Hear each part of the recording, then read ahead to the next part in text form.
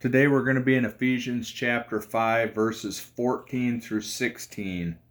For this reason, it says, "Awake, sleeper, and arise from the dead, and Christ will shine on you. Therefore, be careful how you walk, not as unwise men, but as wise, making the most of your time, because the days are evil." Amen. Amen. Now, if you will, pray with me. Now let the words of my mouth and the meditations deep within all of our hearts be acceptable in thy sight, O Lord, our rock and our Redeemer. Amen. Amen. The worse and more corrupt that the manners of this world are, the more watchful ought we to be against all occasions, and respect nothing but the will of God. This comes from the study notes in the Bible that we did communion from. It was a 1599 Geneva Bible. It was a reprint of the Bible written in Geneva in 1560. So these words were written prior to 1560 when the Geneva Bible was first published. 1560. 463 years ago, and the world was already experiencing corruption. Sadly, if you're a student of the Holy Scriptures, you can see by Paul's writings that the church and the world had begun to decay almost immediately after the cross of Christ came to its conclusion. And nowhere, in my opinion, do we see this better than in the first letter to the church at Corinth. Among the issues the church had were people claiming spiritual superiority over other members. And while this is a real fact that people are at all levels of knowledge and spiritual giftedness, the attitudes and the spirit behind it can either be uplifting to others, or it can be helpful to others, or it can be very demeaning and nasty. This church and their treatment of others was toward the latter. And in a spot where it could be very uplifting and help others get closer to Christ, they were actually in sin. There were members abusing communion as well, as we had talked about. And when it's addressed in later chapters, we hear of members eating and drinking in excess to the point when those at the end of the line came upon the communion table, there was no elements left for them. Meanwhile, the ones prior to the end of the line had eaten to excess and drank of the cup unto drunkenness, leaving none for others. So you need to really think about that. They weren't just taking a little bit extra wine and a little bit extra bread. They were eating meals off the communion table, and they were drinking so much of the blood of Christ that they were getting drunk from it. There was also a myriad of sexual sins being practiced. One in which a man was having relations with his father's wife while a member of the church. All of this stemmed from people who refused to detach themselves from the world and commit completely to Christ. Those Christians, like many of us today, had a hard time shaking off the things of the world. In doing so, they brought the world into the church with them, with all the world's cares, with all the world's concerns, and with all the world's problems in tow. Those that stayed worldly, refusing to commit completely to the doctrines of Christianity, brought in devilish attitudes, greed and gluttony, as well as the aforementioned incest and other sexual sins. These sins soon permeated the entire church, and this sinful behavior, once associated with their pre-Christ personas, were not only associated now with their new persona, but was also making a bad name for the church as a whole. Many of us during our lives have personally seen we have heard about, or we can point to a church who has a reputation that was directly influenced by the people who attended in a worldly manner. Perhaps a known womanizer, still reeking from the stenches of the world, is going to walk into this church. There, his unrestrained sin is placed on full display. Instead of him being confronted in his sin, church discipline being practiced and the offending member told to repent of his sin and turn to Christ, or be forced from the church and its leadership turns a blind eye. Soon, others are being influenced by his sinfulness. The church's obvious stance that the sin is acceptable allows others to become sexual miscreants themselves. In due time, as Christ is shoved from the church, being replaced with the sin, the church becomes known for being a synagogue of Satan instead of a church of Christ, a house of worship. Now, what once was a place of learning and spiritual growth, anyone with half an ounce of spiritual integrity won't come within a mile of. The church splits begin to happen, split after split, after split after split, until the church can no longer sustain itself and the doors must close forever. Or perhaps it's quite the opposite. And I think we see this more than we see the first alternative. The second alternative is the devilishness is allowed and it draws in more devils. These, quote, sermons become more pick-me-ups to make the congregation feel good and righteous in their sin. That sinfulness then becomes the identity of the church rather than Christ.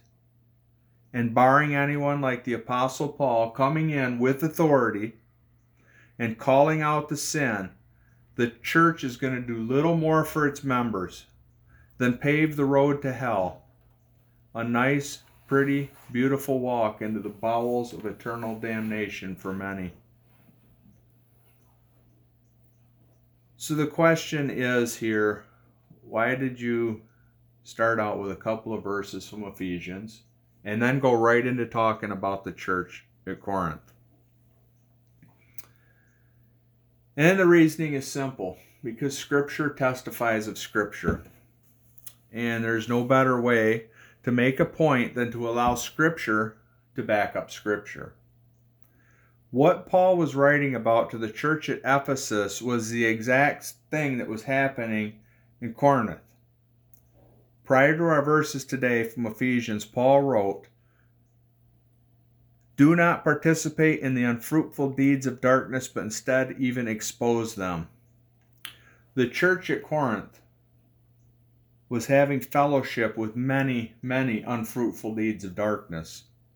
So much so, in fact, that Paul had to address these deeds in the 5th chapter of 1 Corinthians when he wrote that these deeds were, quote, "immorality of such a kind as does not exist even among the Gentiles," end quote. In other words, the deeds allowed in the church, the deeds that were being allowed in the church would not be allowed among the Gentiles in the world. Not even the world would allow the sins and deeds of the church to happen in the world. They would not allow these sins and deeds, again, that the church had allowed. And not only were they allowing it, they turned a blind eye to it. Seeing this happen in Corinth, Paul needed to stop anything that may be happening in a similar vein in his other churches, so he wrote concerning this issue to the church at Ephesus. He wanted to express to the church that they are to have nothing to do with these works, and even go to the point of rebuking them and throwing the offender from the church if they wouldn't repent, if need be. Church discipline would need to be a very real thing. Many people in churches today have no idea what I'm talking about when I talk about church discipline. Nothing. They have no idea. Church discipline is that if you see somebody in sin, that you go and talk to them. If they don't repent, you bring someone else and you talk to them. First, actually should be two the first time. I think there's a third person the second time. If they still won't repent from their sin, you bring them before the church. The church gives them an official admonition. And then if they still won't repent of their sin, then they're thrown from the church. In several places, it is considered turning them over to Satan. That maybe if Satan were to work his works fully in them, that they would see how bad that they truly are, and then turn from their sin and turn back to Christ. That a life of sin is no way is it better than a life lived with Christ.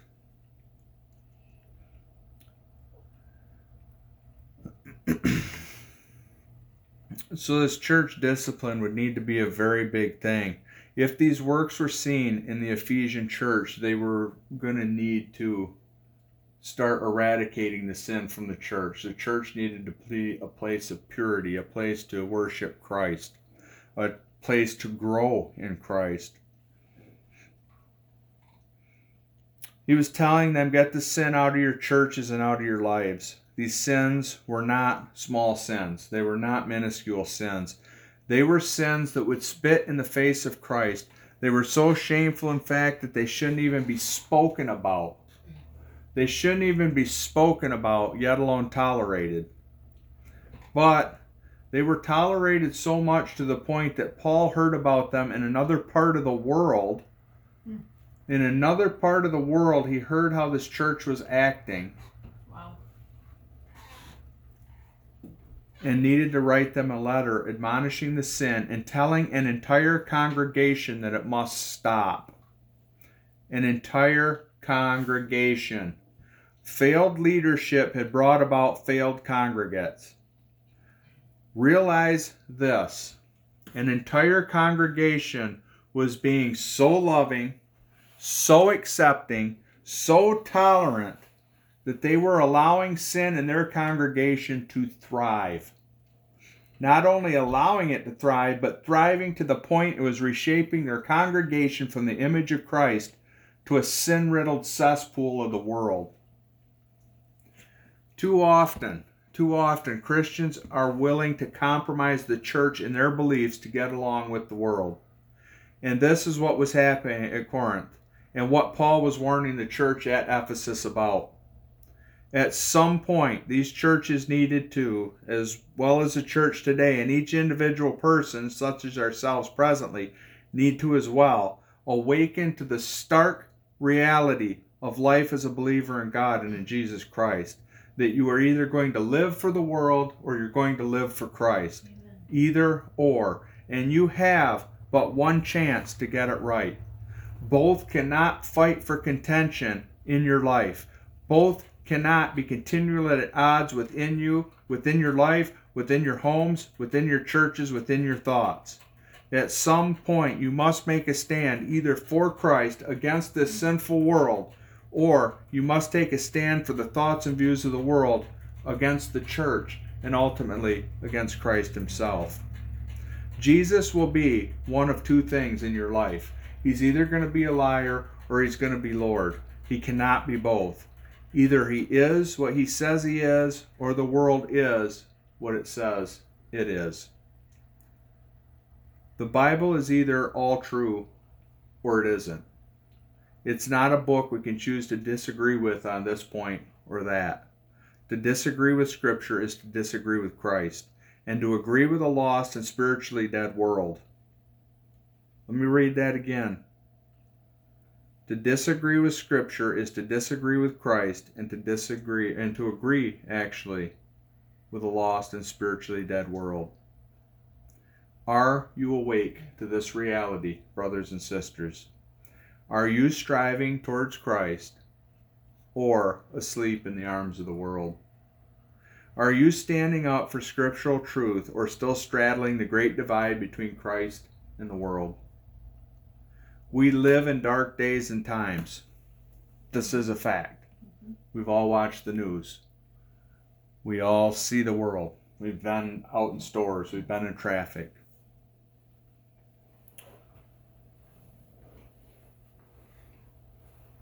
This world is evil and dark, and we live in dark days and times. The closer we get to the second coming of the Lord Jesus Christ, the only light you will find in this world will come from the pages of Scripture.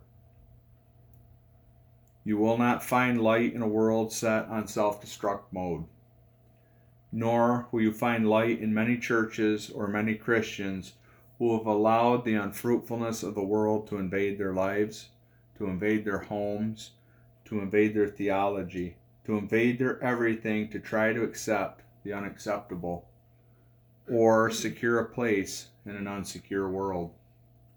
Sadly, the definition of light has been changed over the years by this unsecure world. As we all know, society has changed. We're moving away from the morals and commands of Scripture. Morals and commands that used to be all over. Morals and commands that originally were chiseled in stone. To a set of morals and commands that are fluid and ever-changing. Fluid and ever-changing toward the likes and dislikes of the world. The likes and dislikes of a society of like-minded people, while remaining hostile toward the true light of the world that is Jesus Christ. Accepting of everything like the church at Corinth. Accepting, that is, until their now accepted sin comes into a head-to-head confrontation with the Word of God. Then they are not so accepting of God's Word, and then they must pervert it to permit their sin. And we have seen this many, many times where sin that is called out by the Scriptures as sin, the Scriptures are then taken out of context to make it look like the sin is no longer sin. Paul wrote that once we have seen the light of the true Christ fully, when the veil has been lifted and we see the difference in the morals and commands of the world and Scripture, that we must watch our walks. The church of the Corinthians didn't fall into the state it was quickly. Like one that suddenly has a rug ripped from beneath their feet, but rather they were led into this spiritual decay slowly, allowing. Now hear me, they were allowing their morals and commands to be rewritten from the inside out. The fear of man overtaking the fear of God, until a precious vessel that should have remained unstained by the world bears little resemblance to Christ. Rather, one side of the church door looks no different than the other side, as the dust and dirt of the world now coats the marble floors of the once immaculate house of God. We as the body of Christ must slam this door shut. The church can no longer be stained by the outside world. We must stop the outside world, their morals and commands, from ravaging our walks with Christ, ravaging our homes, ravaging our churches. Some of you must stay burrowed into Christ. For others, you need to get back to the Christ of the Bible and away from the stains and influences of the world. You must give up trying to be accepted by the lost and realize that you look like a fool to them. 1 Corinthians 1:18 tells us this. The preaching of the cross is foolishness to those who are perishing, but to those of us that are saved, it is eternal life. To those perishing, you look like a fool to believe in God.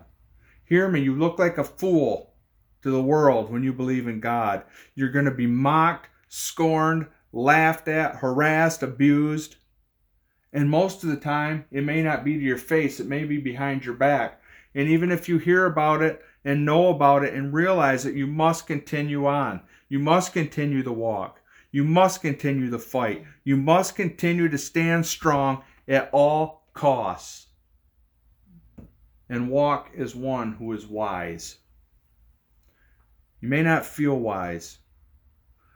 You're not going to certainly be treated or looked at like a wise person, but by taking a stand on Scripture, Scripture that is accurately exegeted. Not the stuff that is taken one verse at a time and the meaning completely stripped from it to make it mean something else, but accurately exegeted Scripture. You will be walking with the wise. The world is not your friend. Remember that. It may look like it and act like it, but the world is not your friend. As a Christian, it never will be your friend. The world long before us, now listen, the world long before us received a man born of a virgin. He was the holiest man that ever lived. To those who believed in him and his message, he was the doorway to eternal life. To those in the world, he was a fool. He spoke foolishness to them. He acted foolish to them. To the world, Jesus Christ.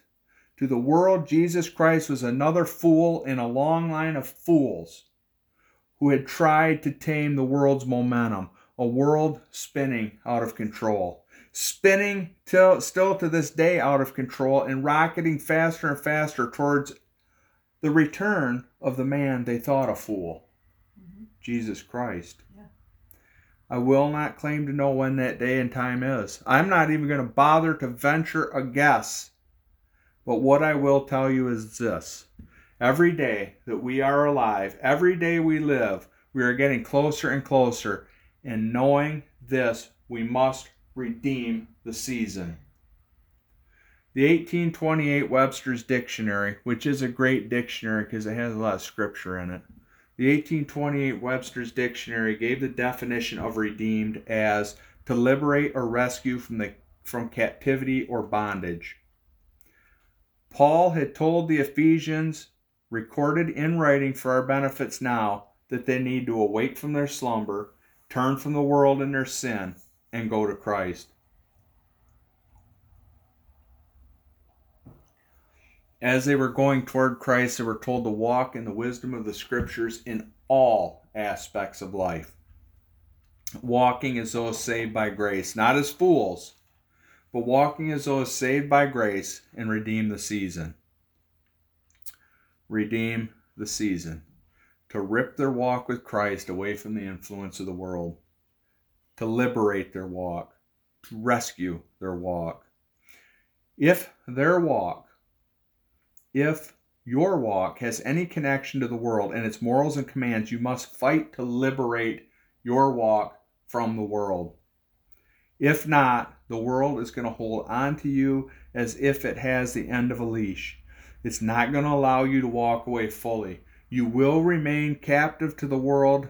You will remain floundering in the cesspool of the world. You will be unable to walk out your salvation with fear and trembling. Rather, you're going to use all of your energy fighting against the leash. That ultimately is going to wear you down, and then it will wear you out, bringing you into submission and bondage once again to a system, a list of morals and commands that are nowhere near the law of God written on your heart, nor anywhere close to the Christian walk the blood of Christ calls you to. The days we live in are evil. Evil surrounds us on all sides and in all areas of life. If you are mired in the evil, mired in the darkness, you'll have trouble seeing the light. And without any light, life lacks hope. Without hope in Christ, life is going to lack purpose. With no purpose in life, we quickly surrender to the evil that seeks to control us. The darkness surrounds us and lives within us, and lives once lived with hope give up in utter desperation.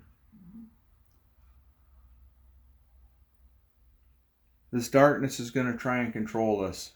As Christians, it cannot be in us, but it will try to control us from the outside in. It's going to surround us. and our lives once lived with hope give up in utter desperation. And this is why we must redeem the season and why we must liberate our walks. We must walk in the wisdom of the Scriptures. We must realize that the reality we see is, in fact, not reality at all. But rather, the reality that we see is a series of lies strung together to form a false reality. And the reality is that the days may be evil, but many, many people are not. The world is a dark place, but in fact, there is light all around us. The days may be evil, but we, through the power of God, even in this evil world, can redeem the season. Amen? Amen. We may be in a world, and we're in this world, but we're not of this world. We've been purchased by the blood of Jesus Christ. We don't have the same Lord and Master as the rest of this world. We serve the King of Kings and the Lord of Lords. Yes, the days are evil, but that doesn't need to affect our outlook on the future. Despite what we're seeing in the physical realm, in the spiritual realm, the Lord Jesus Christ rules and reigns. And at some point, when he has seen enough, he will come back to claim what is his. Amen? Amen. The world system is set up as a series of moving goalposts. And by this, I mean that the world and the worldly system sets us up to fail. We see lives lived that say, if only. If only I had a better job. If only I had a godly spouse. If only I had more time. If only. If only. If only. Yet, when the if only comes about, the goalposts move and a new if only comes to rest in the old if only spot. And a prime example is when people say, if only I had a better job. And by that, they usually mean better pay. They seek and they find a job with better pay, and they're happy for a season until the better pay has brought about greater wants and needs. Then the goalposts have moved. And a new if only has taken the place of the old. In the worldly system, you'll always want more. The goalposts will always move. You'll always work harder to achieve more. And at the end of it, nothing that you worked for in life will accompany you to the grave. Nothing. There has never in the history of mankind been a U-Haul that has been behind a hearse. Never. You come into this world naked and alone, and you go out of this world just as alone. Nobody's going to be there standing before Christ with you. Nobody's going to die with you. It's up to a man to do his own living and his own dying.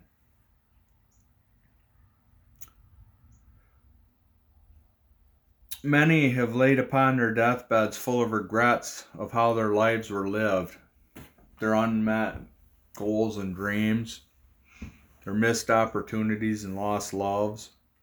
And as their lives progress from the wants and expectations of youth to the looking back of a life lived, and as you get into the older age, you look at a list of if-onlys that has changed dramatically. The if-only I hads of youth are replaced by the if-only I had nots of old age. The decisions made in life as one reflects back, and you don't have to be 80, but you could be 30, 40, 50, 60. There's just some decisions that you made because of if only. That as you look back and said, you know what, if I had only not.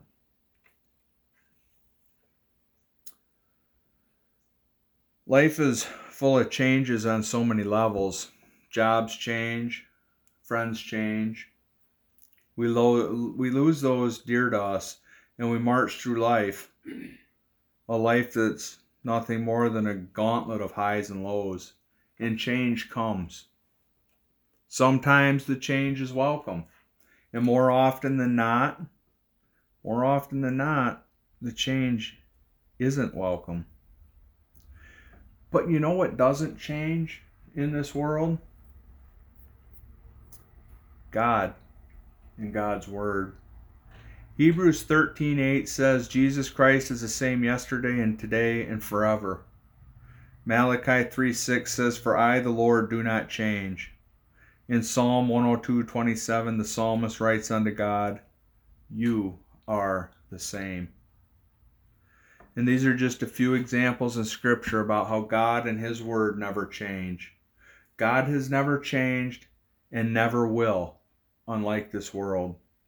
The God that created this world is a God that said it is finished upon the cross. The God who is worshipped in Acts is the same God who is present here with us today. The same God that we worship in song. He doesn't change. He won't change. And because of that, you can put all your faith, you can put all your hope, and you can put all of your trust in Him. God has set His law before us. He's changed our hearts to hearts of worship. The one God who is the rock of our salvation must also be the foundation for our lives if we are to redeem the season.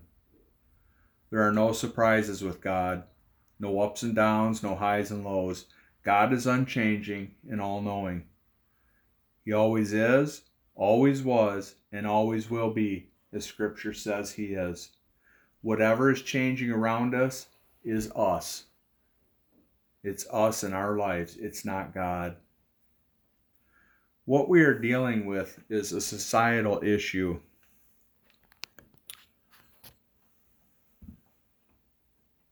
Society is dictating the course of the church rather than Scripture, just like what was happening at Corinth and what the Ephesian church was being warned against.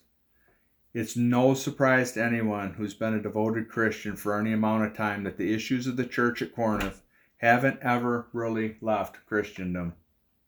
The world has tried and tried and tried to turn the flow of the church away from Christ and settle the spotlight upon itself. In many instances, I'm sad to say, it was successful. In many places of worship, the humanistic policies of the world that have come into sharp contrast with the teachings of Scripture have led to false conversions to a false gospel, and at times whole denominations being split over the acceptance of sin that Scripture denounces. We as Christians need to be solid enough in our faith and in the Scriptures to know what sin is and call it out when it comes into the church. If the church as a whole does not get back to the practices of old, instead of latching on to every pet doctrine of the world, the perversion of Christianity will continue into the next generation, uncontested by those who sit in the pews weekly, allowing the world to rearrange the teachings of the church to support its cultural leanings. With that being said, let's revisit the 1599 Geneva Bible Study Note that read, "The worse and more corrupt that the manners of this world are, the more watchful ought we to be against all occasions, and respect nothing but the will of God." Where do you stand today? Are you asleep? Paul said to the Ephesians, "If you are asleep, awake and rise from the dead. If you do, Christ will shine upon you." Do you walk in the Scriptures? Do you walk in the wisdom of the Scriptures as one who is wise? Or are you being slung to and fro by the ever-changing tide of the world? And finally, I ask you this: are you making the most of your time, or are you just living life? Has life gotten to the point where it is in a constant battle for your attention and your constant focus is on the cares and concerns all around you? As your spirit shrivels from malnourishment and emaciation, slowly shrinking its way to the point that one last uppercut from the world will have you out cold, flat upon your back, your very last thread of faith severely shriveled and hanging, but by one string, or perhaps severed completely. Severed completely with no recourse but to adapt the if you can't beat 'em, join 'em attitude of the world. In the last two verses of this section of Ephesians, Paul gave us two ways to combat the attacks of the world. The first is, don't be foolish and understand what the will of the Lord is. Many have trouble discerning His will, but it's okay. It is okay. You may never truly understand God's will in every situation ever, but you can understand it enough to not be foolish. You can understand it enough to not allow sin to infiltrate your life, your home, or your churches. You can understand it enough not to allow the world a foothold. Because a foothold allowed to the world is foolishness to those who try to live as people of the book, and will in due time spell disaster for your walk with Christ. The second one was to be filled with the Spirit. This can be done many ways that we've previously went over in the last few years. The thing is, to be filled with the Spirit, you must be engaged with God and you must be engaged with Scripture. It needs to take the very first place in your life. No ifs, ands, or buts. But you need to be vigilant on this. To begin to shy away from this is the beginning of starving your own spirit. And, much like starving the body, will not allow you to fight, neither will starving the spirit. You need to follow God if you're to get the eternal reward of heaven. You will not get it by being a good person or attending a church service. You must be awake and alive in Christ. And that's the bottom line. You must seek God and follow Him closely. Otherwise, the world is going to step in between you and Him and divert your attention away from Christ. It is past time to become serious in your walk. Nations are being destroyed as we speak. Lives are being destroyed as we speak. Churches are being destroyed. Faith is being destroyed. But you don't have to be. You can be awake to Christ. You can be awake to Christ and foolish to the rest of the world. Walk in all His ways and live. For as Solomon wrote in Proverbs 25, like a trampled spring and a polluted well is a righteous man who gives way before the wicked. Stay pure, brothers and sisters. Follow Christ and forsake the world. Be awake and storm your way to the gates of heaven, hot on the heels of the Spirit that guides you. Amen. Amen. Amen.